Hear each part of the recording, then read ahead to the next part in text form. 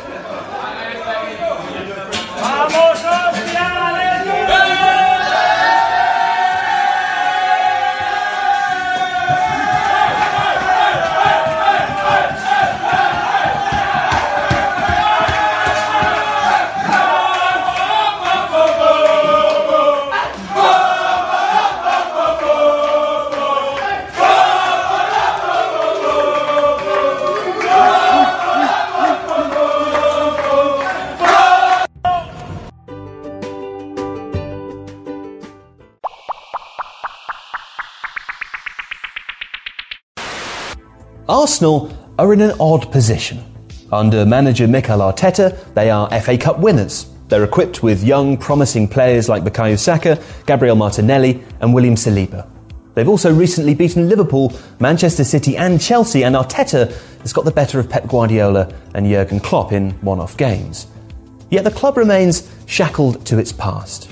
American billionaire Stan Kroenke, who incidentally is married to one of the heirs of the Walmart fortune, is the club's sole owner, with son Josh now more involved in the day-to-day. Supporters have criticised the club as commercially stagnant, as having an arcane structure and of just not doing enough. And herein lies a strange contrast. Supporters are generally enthusiastic about the progressive, modern and ambitious Arteta, but largely dead against the perceived absent American ownership. On top of this, the hierarchy between coach and owner has also at times seemed problematic. The legacy of now departed head of football Raul Sanllehi is the alienation of the club's scouting and analytics departments in favour of an agent-led approach to transfers. So, where does this leave the club?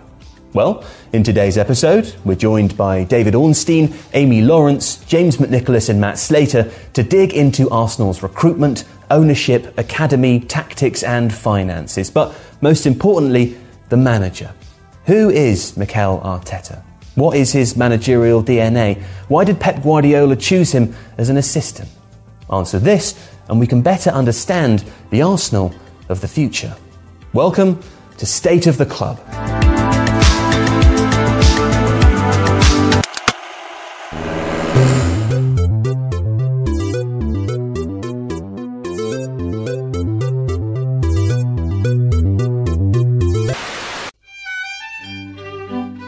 Nobody thought that Mikel Arteta would ever become a footballer. Born in March 1982 in San Sebastian, as a baby he was diagnosed with a serious heart condition which required surgery, and doctors would tell his parents that their son would never play any sport. But he would come to love football, and at age 5, those doctors agreed to merely monitor his condition. And play he did, most often on the beaches near his home in Calle Matia, with a local boy who would grow up to win everything the sport had to offer. Xabi Alonso was 5 months older than Arteta, but the two became inseparable, honing their touch and technique on the beach. At 9, they would even play alongside one another for Antiguoco, a feeder club for Real Sociedad. But at 15, Arteta had the chance to join the team he'd supported as a boy. Moving to Barcelona may have seemed too good to be true for Arteta, but it was no surprise to those who'd watched him develop. He was one of the smallest players, remembers Antiguoco teammate Alvaro Parra, but no doubt the smartest. Barcelona brought him first contact with Pep Guardiola, his idol as a player and, many decades later, his coaching mentor. Arteta would make his debut appearance for Barca's B team as a substitute for Guardiola, but first-team chances were limited for teenagers, and in 2001, with Philippe Cocu, Xavi and Fabio Rockenbach blocking out the light, he joined Paris Saint-Germain on loan. At the time, PSG were under the guidance of Luis Fernandez, a European Championship winner with France in 1984 and one of the finer defensive midfielders of his generation. The club was very different to the one standing in its place today, but it was still one of Europe's most cosmopolitan environments. Fernandez was managing a group which included Maurizio Pochettino and Gabriel Heinze, the swaggering flair of JJ Okocha and Ronaldinho, and the combustible talent of Nicolas Anelka.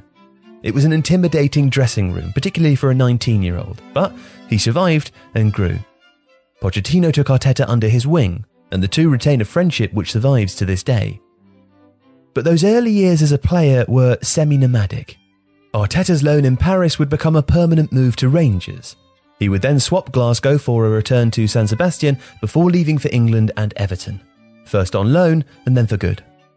So, before Arsenal and the Emirates, there were changes in style and culture to navigate, with languages to learn and communication skills to develop. It was a time of near constant change.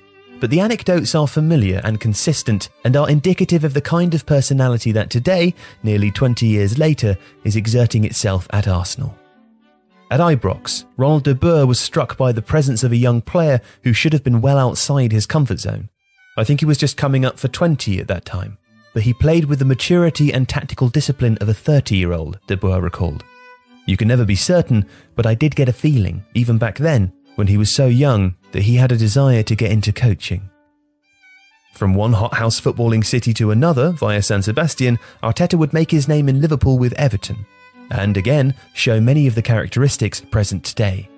Alan Stubbs, the former centre-half, remembers Arteta as strong-minded and willing to speak up if he felt something needed to be said. Phil Neville, who spent time in the presence of some of the strongest characters English football has ever known, also observed a rare gravitas in his teammate. People listen to him and respect him. He has that aura. Through Arteta's own recollections, he was an unusually driven player too. In 2009, while in recovery from a cruciate ligament injury, his wife Lorena was pregnant with their first child. Labour was no reason to miss rehab though. 3 or 4 hours after my wife gave birth, he told Arsenal's official website in 2014, I pulled up a treatment table next to her in the hospital and had my physio. She wanted to kill me. But he would play again, returning with some of the best football of his career. He arrived at Arsenal in 2011 as part of Arsene Wenger's response to a dreadful 8-2 defeat to Manchester United. Wenger would eventually make him his captain, and like others beforehand, placed great stock in his character and the example it set. Mikel has a huge influence even when he's not playing, Wenger commented at the time.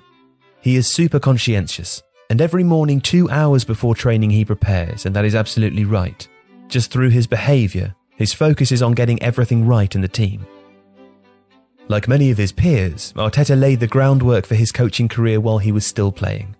As part of his qualifications, he coached Arsenal's under-13s at Hale End during a lengthy injury layoff in 2015, and later in the year, for his A licence, he would coach Wales under-16s through the Victory Shield tournament. And by that time, some semblance of philosophy had started to crystallise too. He already seemed to know what kind of head coach he would be. I will have everyone 120% committed, that's the first thing, he said in a 2014 interview. If not, you don't play for me. It was said lightheartedly and with a smile, but, as Matteo Guendouzi might attest, he meant every word. And he also knew how his teams would play. I want the football to be expressive, entertaining. I cannot have a concept of football where everything is based on the opposition. We have to dictate the game, we have to be the ones taking the initiative, and we have to entertain the people coming to watch us. The people aren't there yet and may not be for a while, but the substance is appearing, and Arsenal have already begun to twine around their head coach. Mikel Arteta has now been at Arsenal since December 2019. His first game was a fixture against Bournemouth. In that he used a 4-2-3-1, which he then used for the next 10 fixtures. After that, he switched to a 3-4-3 before reverting to a 4-2-3-1 for the final game against Watford. Now, in the first 2 games of this season, he's used a 3-4-3 in both the Community Shield and also the fixture against Fulham. But what does this tell us about how Arteta is trying to play, and what can we infer from what Arsenal will do this coming season?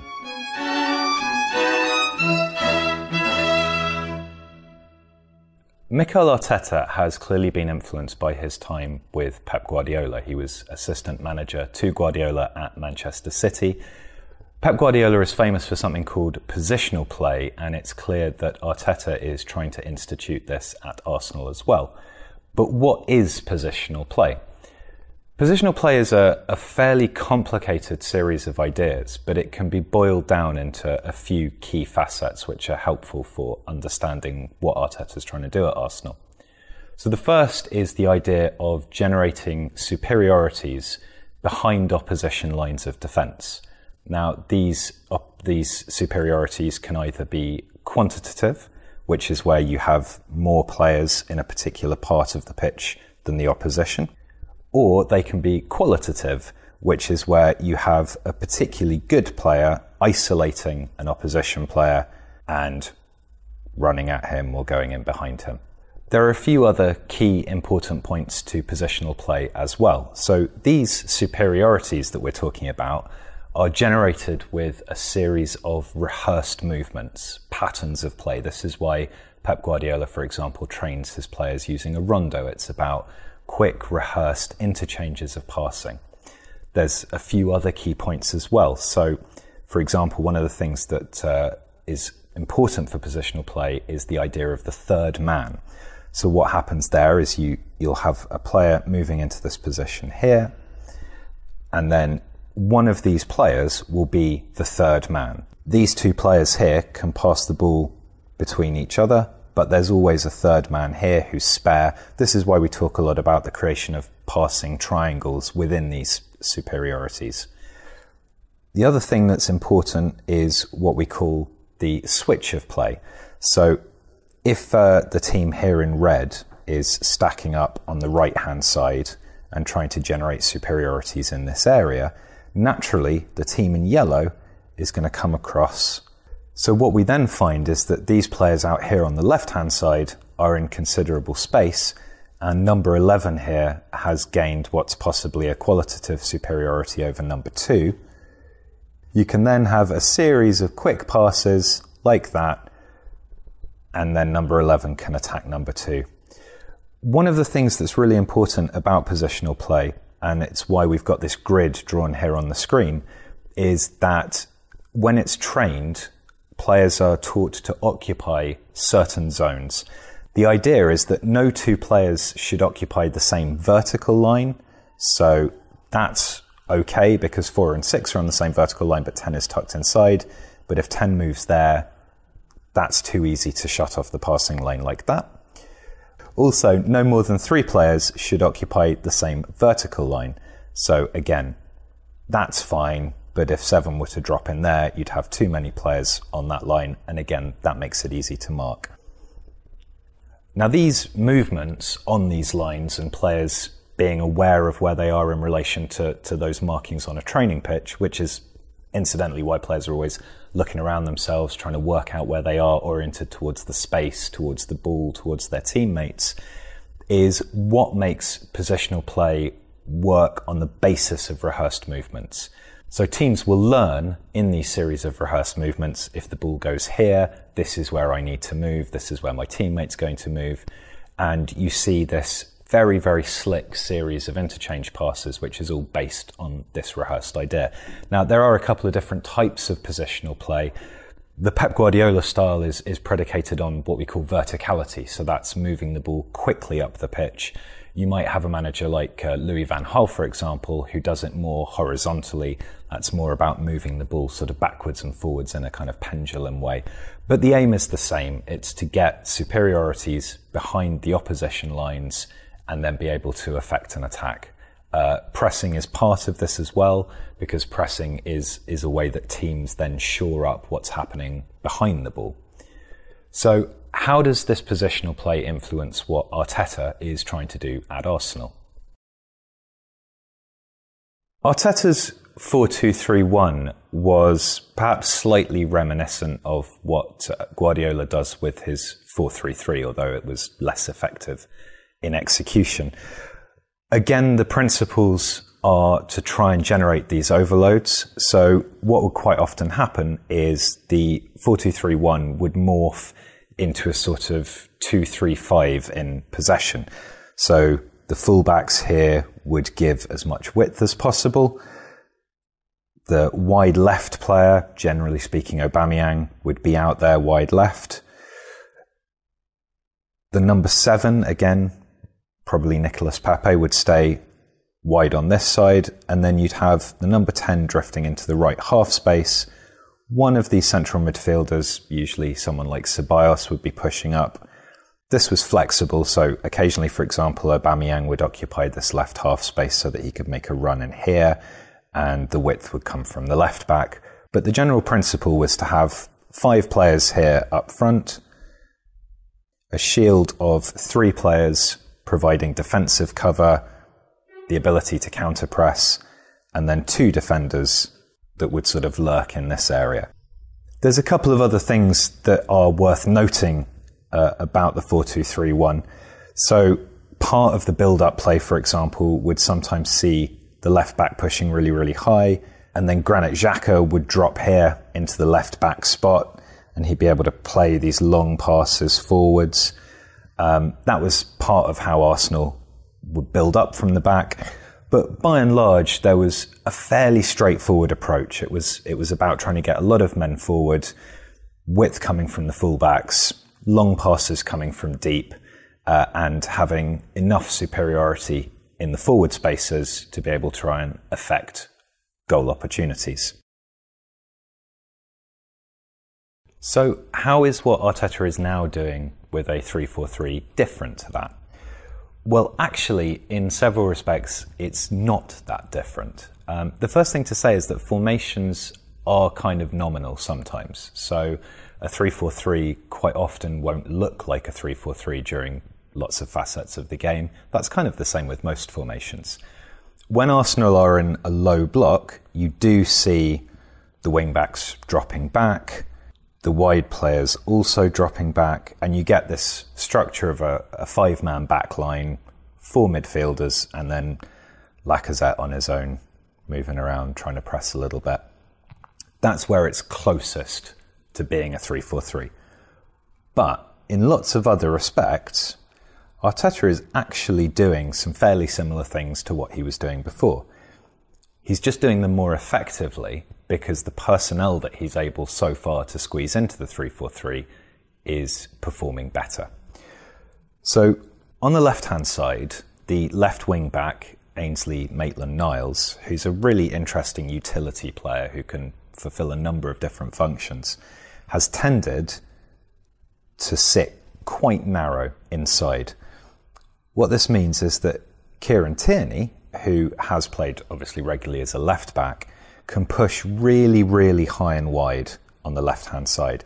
So he's acting as a left-sided centre-back, but he's also acting as a left wing-back. Maitland-Niles will largely occupy this space.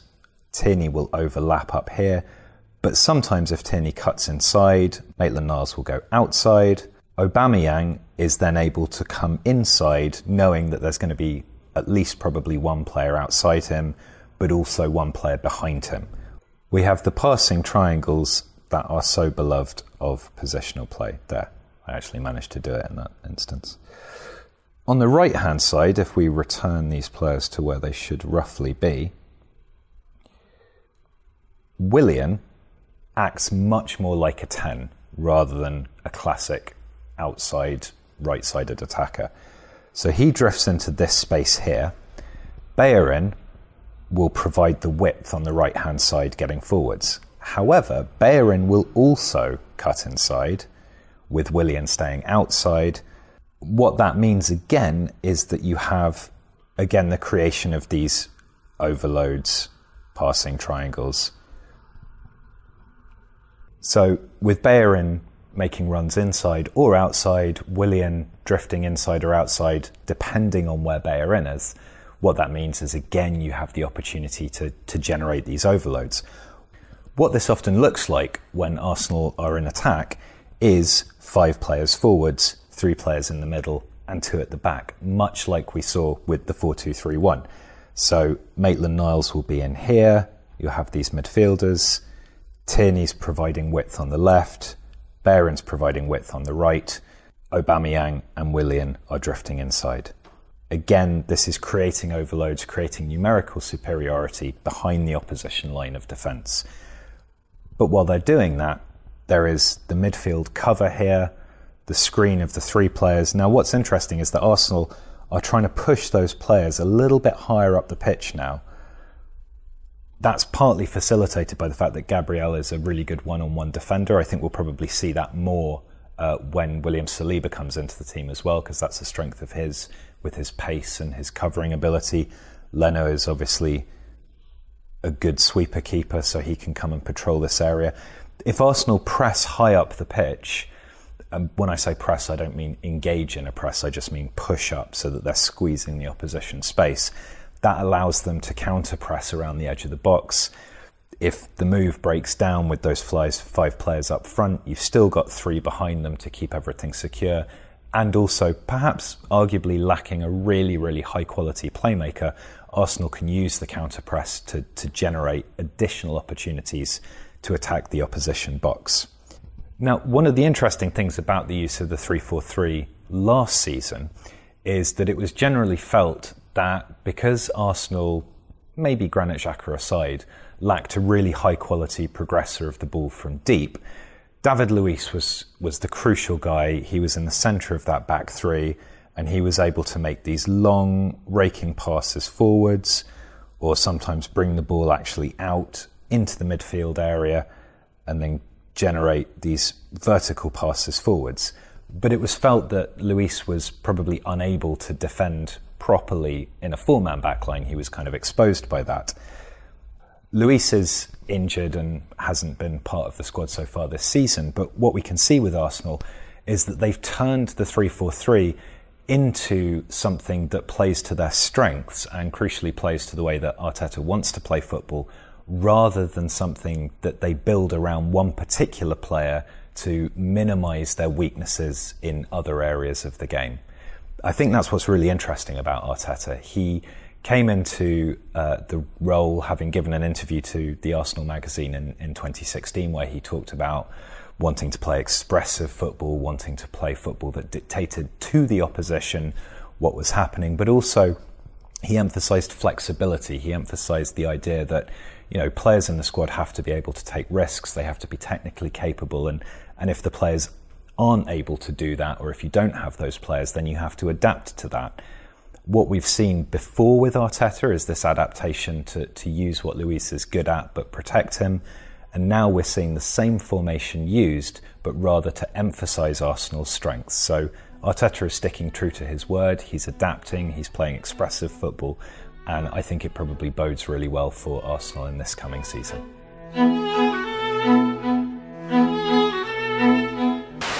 I'm David Ornstein, football correspondent for The Athletic.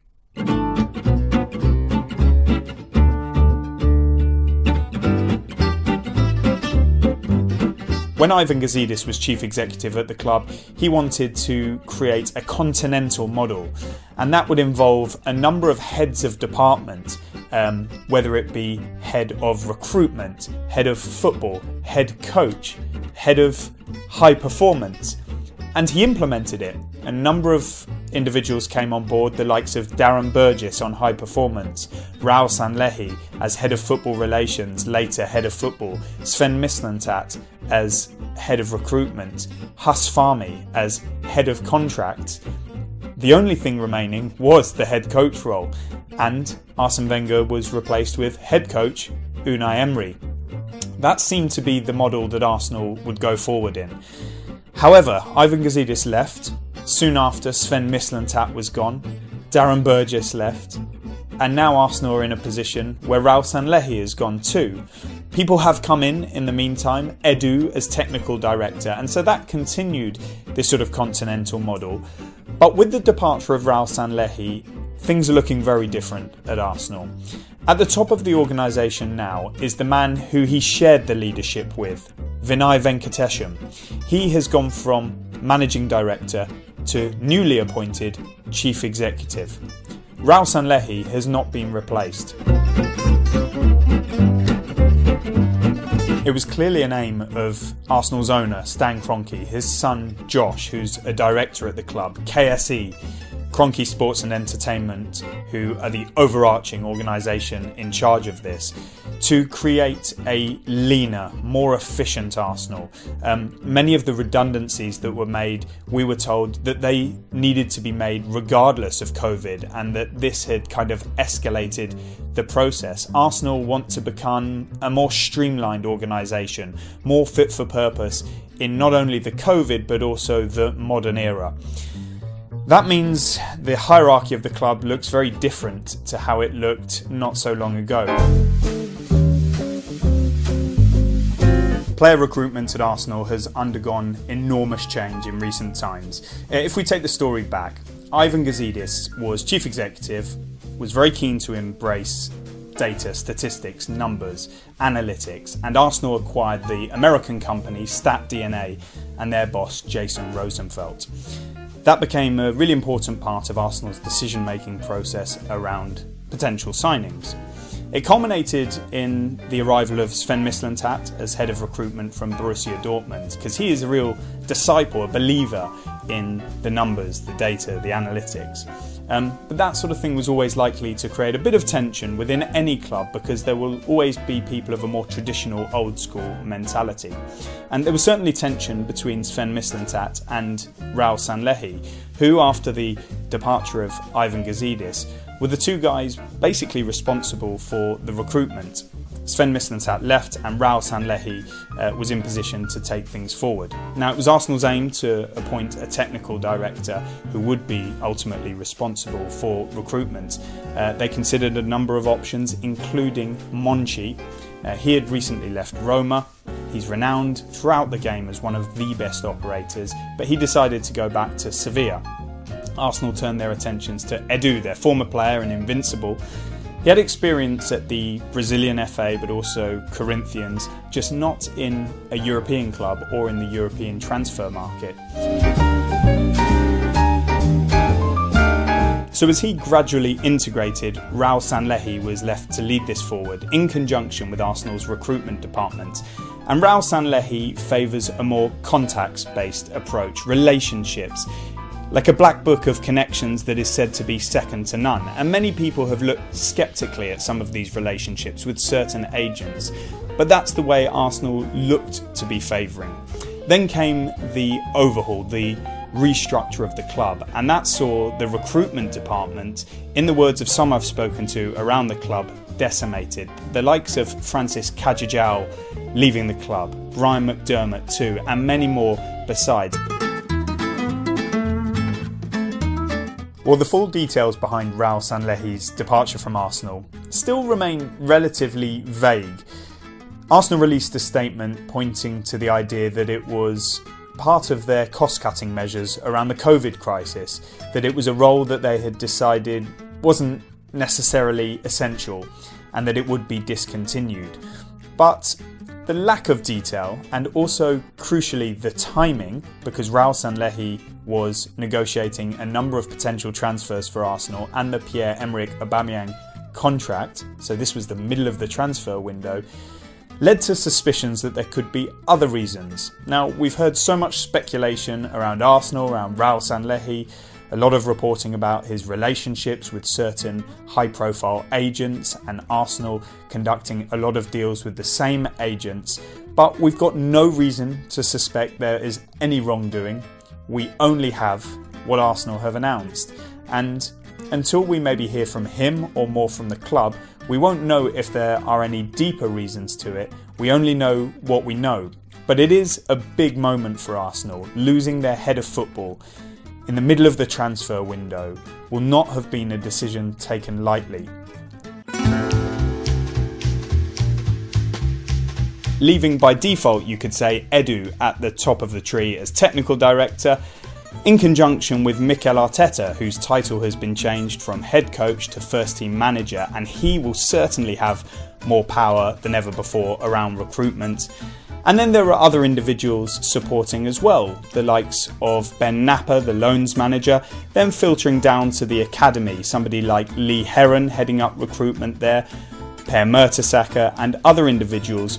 And it's really fascinating to look at the way that the academy has started recruiting over the last few months, picking up players who have perhaps fallen out of contract elsewhere? Will they start to look to go down the route that Chelsea have operated on in recent years, making it almost like a second business, signing players, loaning them out, trying to develop the best ones, keep them in-house, then sell for profit those that they've bought in for cheap?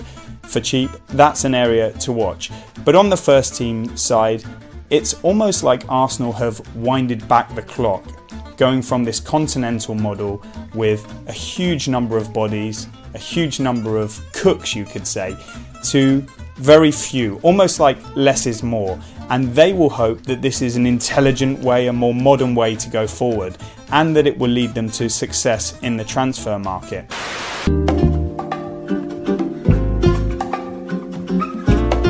Okay, Arsenal dropped to 11th in the Deloitte Money League in the latest results, their lowest since 2001. Yeah, and here's an accompanying quote. There is nothing standing out, nothing driving things forward, and income has flatlined for 5 years. Right, so why did that happen? Probably the easiest answer to that question would be results. That's Matt Slater. He's the football investigations reporter for The Athletic, and he's about to explain how poor results impact income. A noticeable, appreciable drop in finishing positions in the Premier League, which means less bonus money, less prize money from the Premier League, but most importantly, failure to qualify for the Champions League. And there's a huge drop-off, even if you go very deep in the competition as they have in the Europa League. Even if you go very deep in that competition, you're looking at at least half drop-off. So you could maybe earn 45% of what a good run in the Champions League would bring you.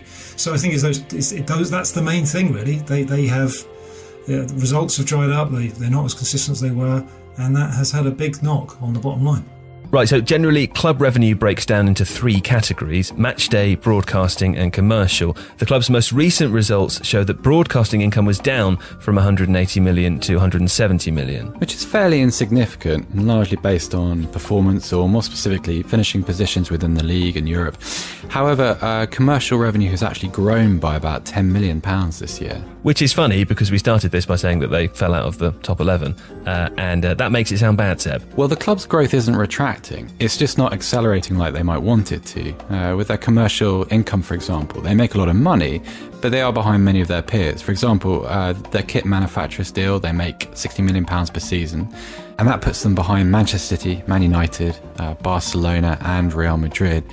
And Liverpool, who've just signed an unusual deal with Nike, which we think, all things considered, will be worth around £100 million per season, which is almost double Arsenal's. Also, right, the market-leading deals that they have are in the more minor areas. So the £30 million over 3 years deal with Visit Rwanda is the best sleeve sponsor deal in the world at the time that it was signed, but he's still only £10 million a year, right? Right, and matchday income is also very interesting, largely because of their big, shiny stadium, and Matt explains why. One of the great sort of pillars of Arsenal's success as a club has been the Emirates, building that stadium, big stadium in London, having high ticket prices and having lots and lots of premium seats. I mean, that has been really Arsenal's big USP.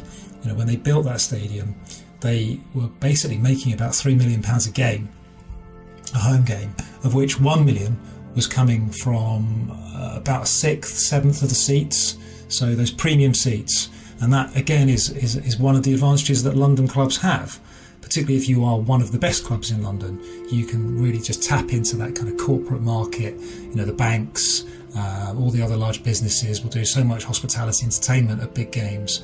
And it's often sort of discussed that clubs elsewhere in the country don't have that advantage, certainly couldn't sell 8,000-9,000 premium tickets every game. Which sounds great and makes it sound like they should be running away with it.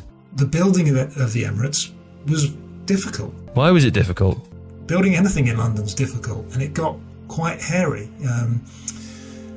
This is a whole book in itself. Just how they managed that move, how complicated it was, how Arsenal for a period got distracted. They became a property company for a bit. The decision makers at Arsenal were worrying about relocating people and selling flats and building waste incineration plants and dealing with the local government. who were making all kinds of demands on them. A cardboard baler was installed in October 2007 to bale all the cardboard from the catering facilities, armoury shop and programme sellers, and to prepare it for collection by a recycling company, Seb. Okay, but that it's called the Emirates is also very significant, because a couple of years before the stadium opened, clubs signed that long-term deal and it wasn't particularly favourable. It was 8 years of shirt sponsorship at £48 million and 50 years of naming rights at £42 million, so a total of £90 million. Matt explains why. They had to do those deals. They had to do them. They had to front load them. That was the key thing. So they went to the market in a weak position. They didn't go to the market in a position of strength. We're one of the best 2 teams in the country. We're about to move into an amazing stadium. It was, we need the money right now. And otherwise, this stadium is going to become a millstone, because we will have to borrow more money and the interest rates will go up. It was the shirt sponsor deal that I think became a real bone of contention, because it effectively, what was it, sort of $6 million a year at a time where, United, who they were going head to head with, were getting 15-ish, Real Madrid 14, Bayern 13, 14. It's actually worse than that. Schalke, Dortmund and even Spurs were ahead of them. 12 clubs in total were earning more from their kit deals at the time. But for a long time after the stadium was built, there was a lot of frustration that they'd undersold. They'd undersold these key assets, the front shirt and the name of the stadium. So, in 2010, in an AST survey revealed by Goal.com, it was estimated that these long commercial deals were actually costing the club somewhere in the region of £20 million per season. But they were able to renegotiate. In 2012, it went £150 million for 5 years for shirt and stadium. So that was £30 million a year. And as a result, in June 2013, Ivan Gazidis, at the time their chief executive obviously, announced hubristically that the club's era of austerity was over and that they were then in a position to compete for almost any player in the world. So Ozil and Sanchez, etc. Right, but it didn't last. If you're really good at football, all the other bits become so much easier. And I think that's something that Liverpool under Fenway learned, get the football products right. And then we can be really clever and smart with our commercial relationships and our kit manufacturing deal and everything else we want to do. So I think that's it at Arsenal. That's the story. They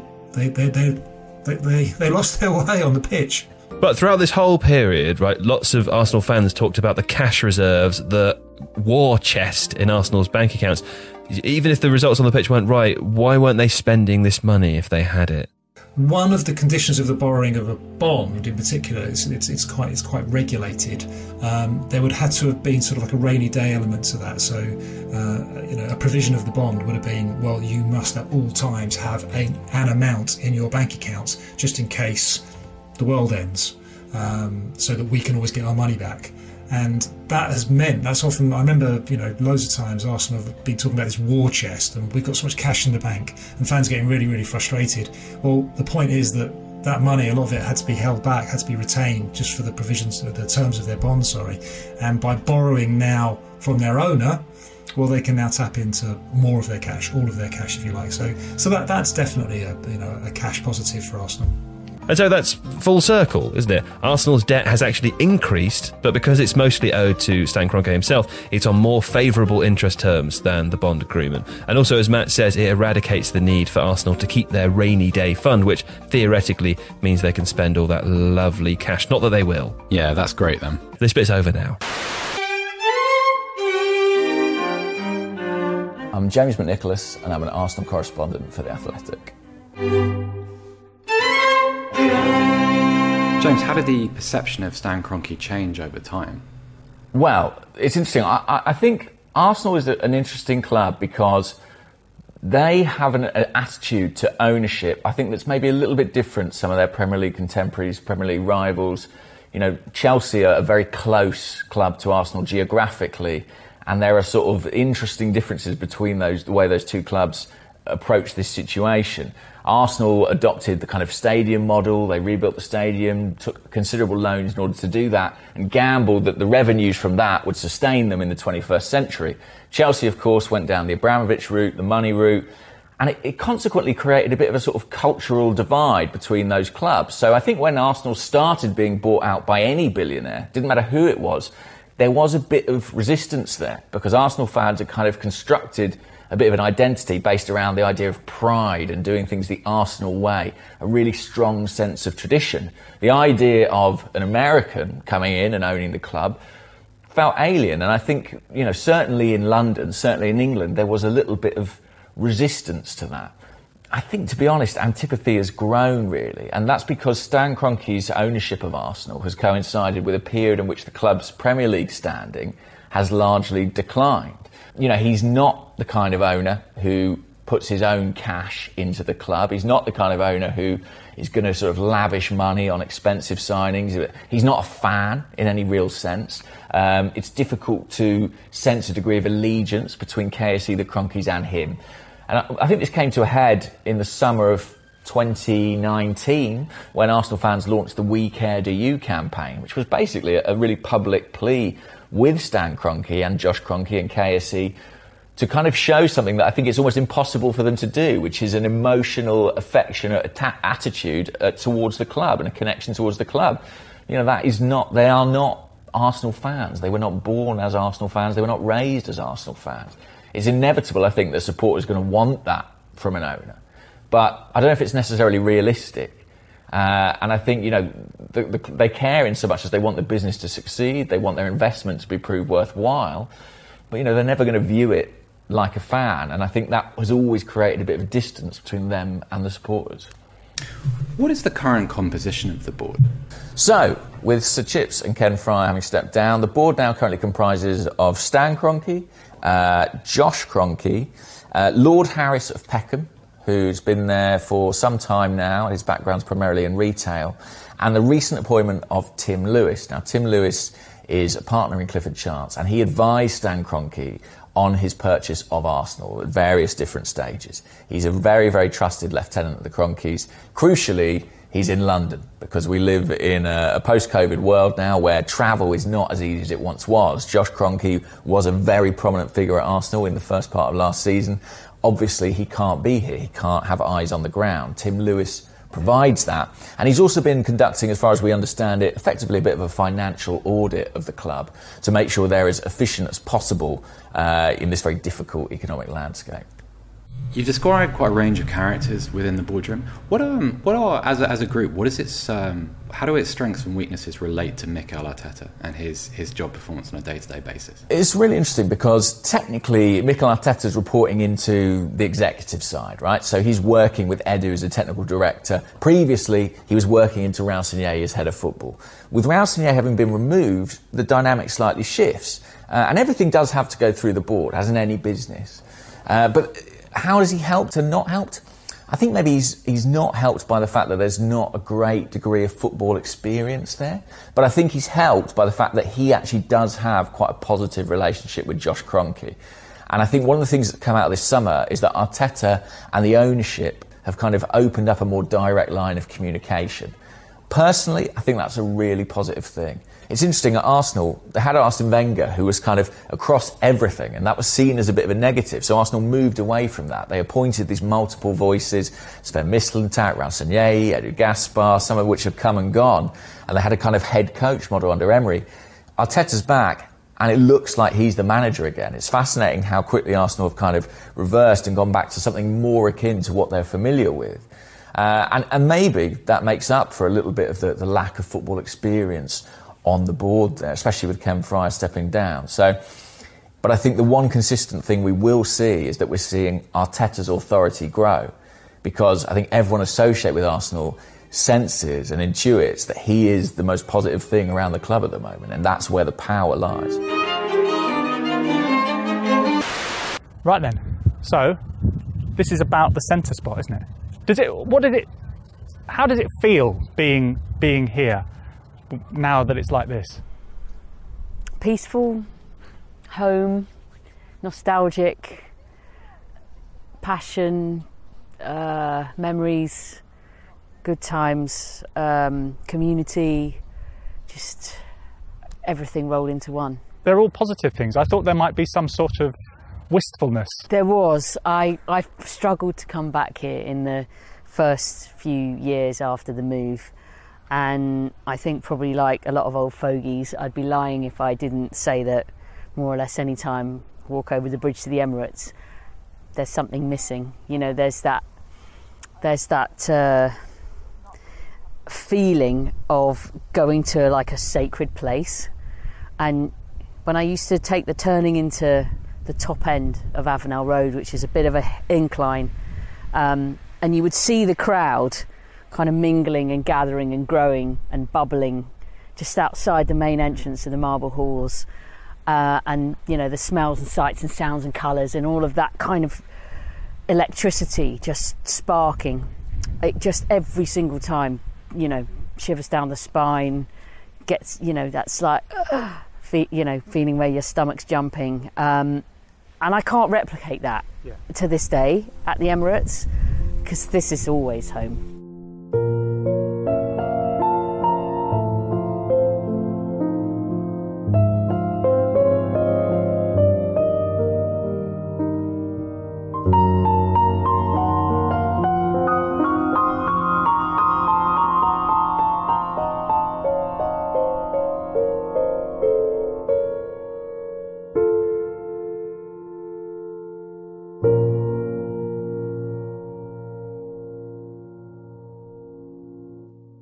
Nowadays, when you arrive at Arsenal Station, you always head in that direction, and that will take you to the Emirates. But up until 2006, it was always the case that you would head in that direction to Highbury.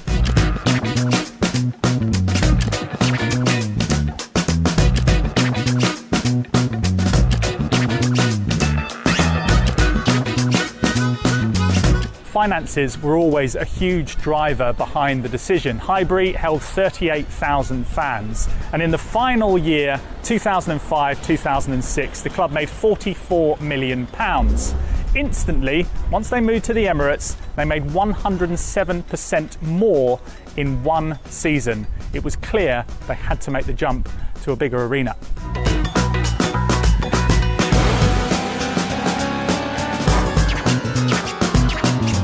The first time that Arsene Wenger actually came to an Arsenal match, way before he was manager, he got a taxi from the airport, and the taxi kind of dropped him out at one of these side streets, and he turned around to the driver and said, "But where's the stadium?" And the guy's like, "Oh, it's just here, mate." And Arsene said he just couldn't believe how brilliant it was to have, in the middle of, you know, all these houses and just hustle and bustle of normal life, stadiums just of this magnitude and this beauty just suddenly appears almost like a kind of old-fashioned brilliant UFO, and the beauty of it with the Art Deco exterior as well just has this, something that I think is almost unique in world football. And as a fan, just coming, you know, if you'd arrive and if you just walk down and turn into Avenel Road, the road we're on now, it's a little incline at the top of the hill, and you'd come down from the top and you would just see this gathering of people and fans and colour and noise and electricity all building and crescendoing in advance of the kickoff. And it was just, you were walking towards, like being drawn in like a magnet. You're coming down the hill, like sucked into this sort of specialness that was right here, right outside the ground. I mean, the Emirates doesn't even have a kind of real proper entrance. I mean, to have an entrance like that was spectacular, and really got you going. You know, got all the sort of blood coursing through your system, excited about the game. And the other thing when I look at that I remember is, of course, the dressing rooms were literally, you see the marble halls with the old-fashioned street lights outside, and just on the other side of that, just above ground level, that was the dressing rooms.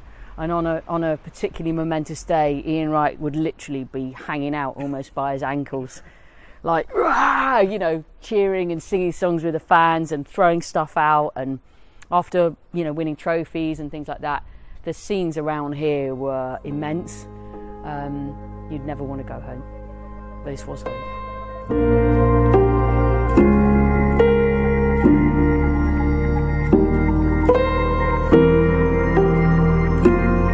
When you look around, do you see where you used to sit? Absolutely. Is that, does it flicker from what it is now to what it was then? I mean, the clock end, and, you know. For sure. Where was home for you? Various places over the years. So, I mean, I spent the best part of 30 years watching football here. So, first game was in the West Upper, and then a lot in the North Bank, where I sort of, had my teenage years, and you felt that rite of passage of growing up on the terrace. And then over to the Clock End, when they rebuilt the North Bank and made it all seater, the Clock End was where it was at. Yeah. So had a brilliant time there, where the football was as good as it's ever been, and we had many, many happy memories. And of course, whenever I was working, it was the East Upper, where the press box was. And it was a truly magical, beautiful place. And I'm very grateful that even though it's not the same, you can still feel its essence because of the fact that you're standing on a version of a pitch size set of grass, and you've got the 4 stands, and you've still very much got even the gaps in between the stands that were there before are the same, and the fact that you can still feel very much that sense of the Art Deco with the East and the West and there are bits of it that are they've rebuilt around the original structure rather than mimicked it, and then you can see these little bits, and it's like that was actual real Highbury, which is fantastic. So you feel that connection still. When you talk about what it was like, there was a clear identity, and there was a connection between the fans, the players, and the stadium. Has that been entirely lost by moving to the Emirates? And can you understand why it just simply had to happen? I was a kind of stay at Highbury fundamentalist all along, and even though I knew that was a case of heart ruling the head knew all along that at the time when Arsenal planned to move, it was the sensible and logical and practical and ambitious thing to do. This place, for all of its beauty and magic, couldn't get that much bigger. It's hemmed in by local houses, and you can't go too much higher because you mess about with people's light and space, and the neighbours quite rightly are entitled to say, no, you just can't build 20 more million feet up in the air. There was always issues about if you filled in the corners that the lack of sort of transference of air would wreck the pitch forever, and the ground staff were like, no, we can't do that. Yeah. And it just became, also if you're trying to build something that already exists and build around it, it's really difficult compared to smashing something up and starting again from scratch. Any kind of builder or architect will tell you that. So I think in the end they didn't feel that staying was possible. And then came the where and what, and that was phenomenally tricky. And it was a lot of years. I think the eventual paperwork of the documents that they had to run past Islington Council for planning permission were like 1,000-page documents. It was absolutely outrageously, a lifetime's work almost for people like Ken Fryer and Danny Fisman, who were on the board, who oversaw the move. And, the stroke of luck was an Arsenal season ticket holder spotting on the A to Z, kids who don't know what an A to Z is, before sat-nav, we actually had books with maps in it, that there was a this sort of what they call brownfield site, a patch of land virtually next door. It actually used to be the local rubbish tip and various other kind of industrial estate. wasn't the most salubrious part of the neighbourhood, but it meant staying in the heartland, thank God, because the idea of upping sticks and leaving this neighbourhood and ending up with a journey to the M25 or Wembley or some other spot that didn't have a direct connection with the place that has become the club's home geographically, that I think would have been like multiplying the wrench of leaving Highbury and making it a million times worse. People still have their same routines, can go to the same pubs, can go to the same restaurants, can walk the same walks, and a lot of people who come to games make sure they come past here first, which is like it's like touching the magic stone before going off to the match. So that's good that it's all still so close. You can see, if you're in the Emirates, if you're in Highbury House now, and in the offices, and you look across, this is all you can see, and the skyline is the frontage of the West Stand. kind of more or less unchanged. So you feel close to all the important things of the past.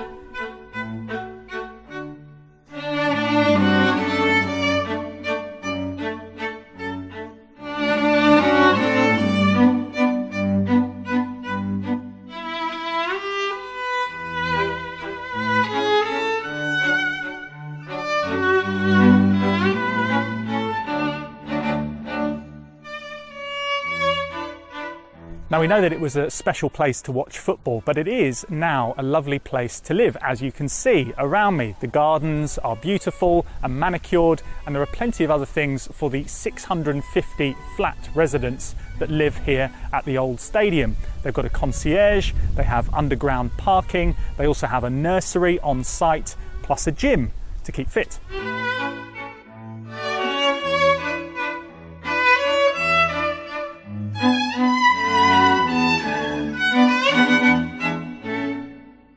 What is it like living in Highbury? Do you know what? It's funny you should say that, because literally, as Arsenal just won the FA Cup, it was amazing, because the atmosphere when we went out on the pitch after they'd lifted the trophy was amazing. It's really good. I'm not an Arsenal fan, but my boyfriend who I live with is a Gooner. He loves Arsenal. He's a season ticket holder. So for him, it's like the dream come true. I mean, for me, even not as an Arsenal fan, but as a football fan, you can kind of feel like you're a part of history living here, and you can see with the red windows and all the features, and yeah, it's really great. It's a great place to live. No, when Arsenal won the FA Cup the other day, it was amazing. Yeah. Because obviously with it being like COVID now and all the pubs not being open, everyone was out on the pitch.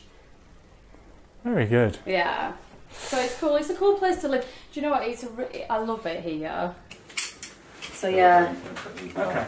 And then if you want to go to the Emirates, you literally just walk, like, you'll see it. You just walk up that hill and it's there.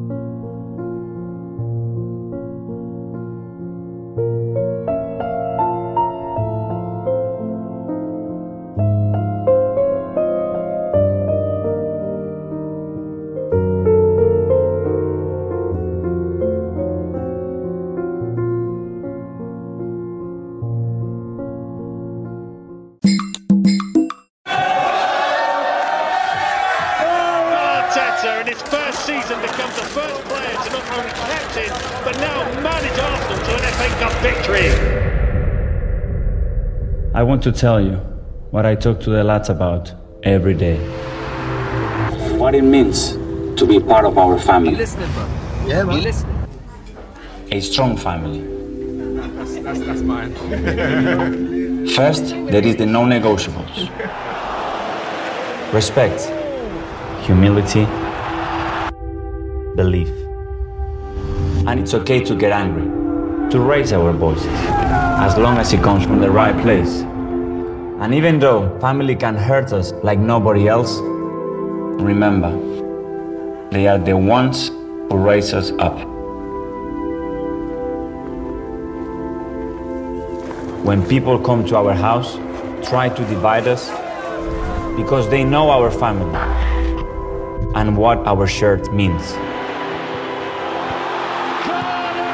One us for life, one us for life. Let them know we can't be divided. Best striker in the league, come on, come on. And it will take all of us together, because we know where we belong.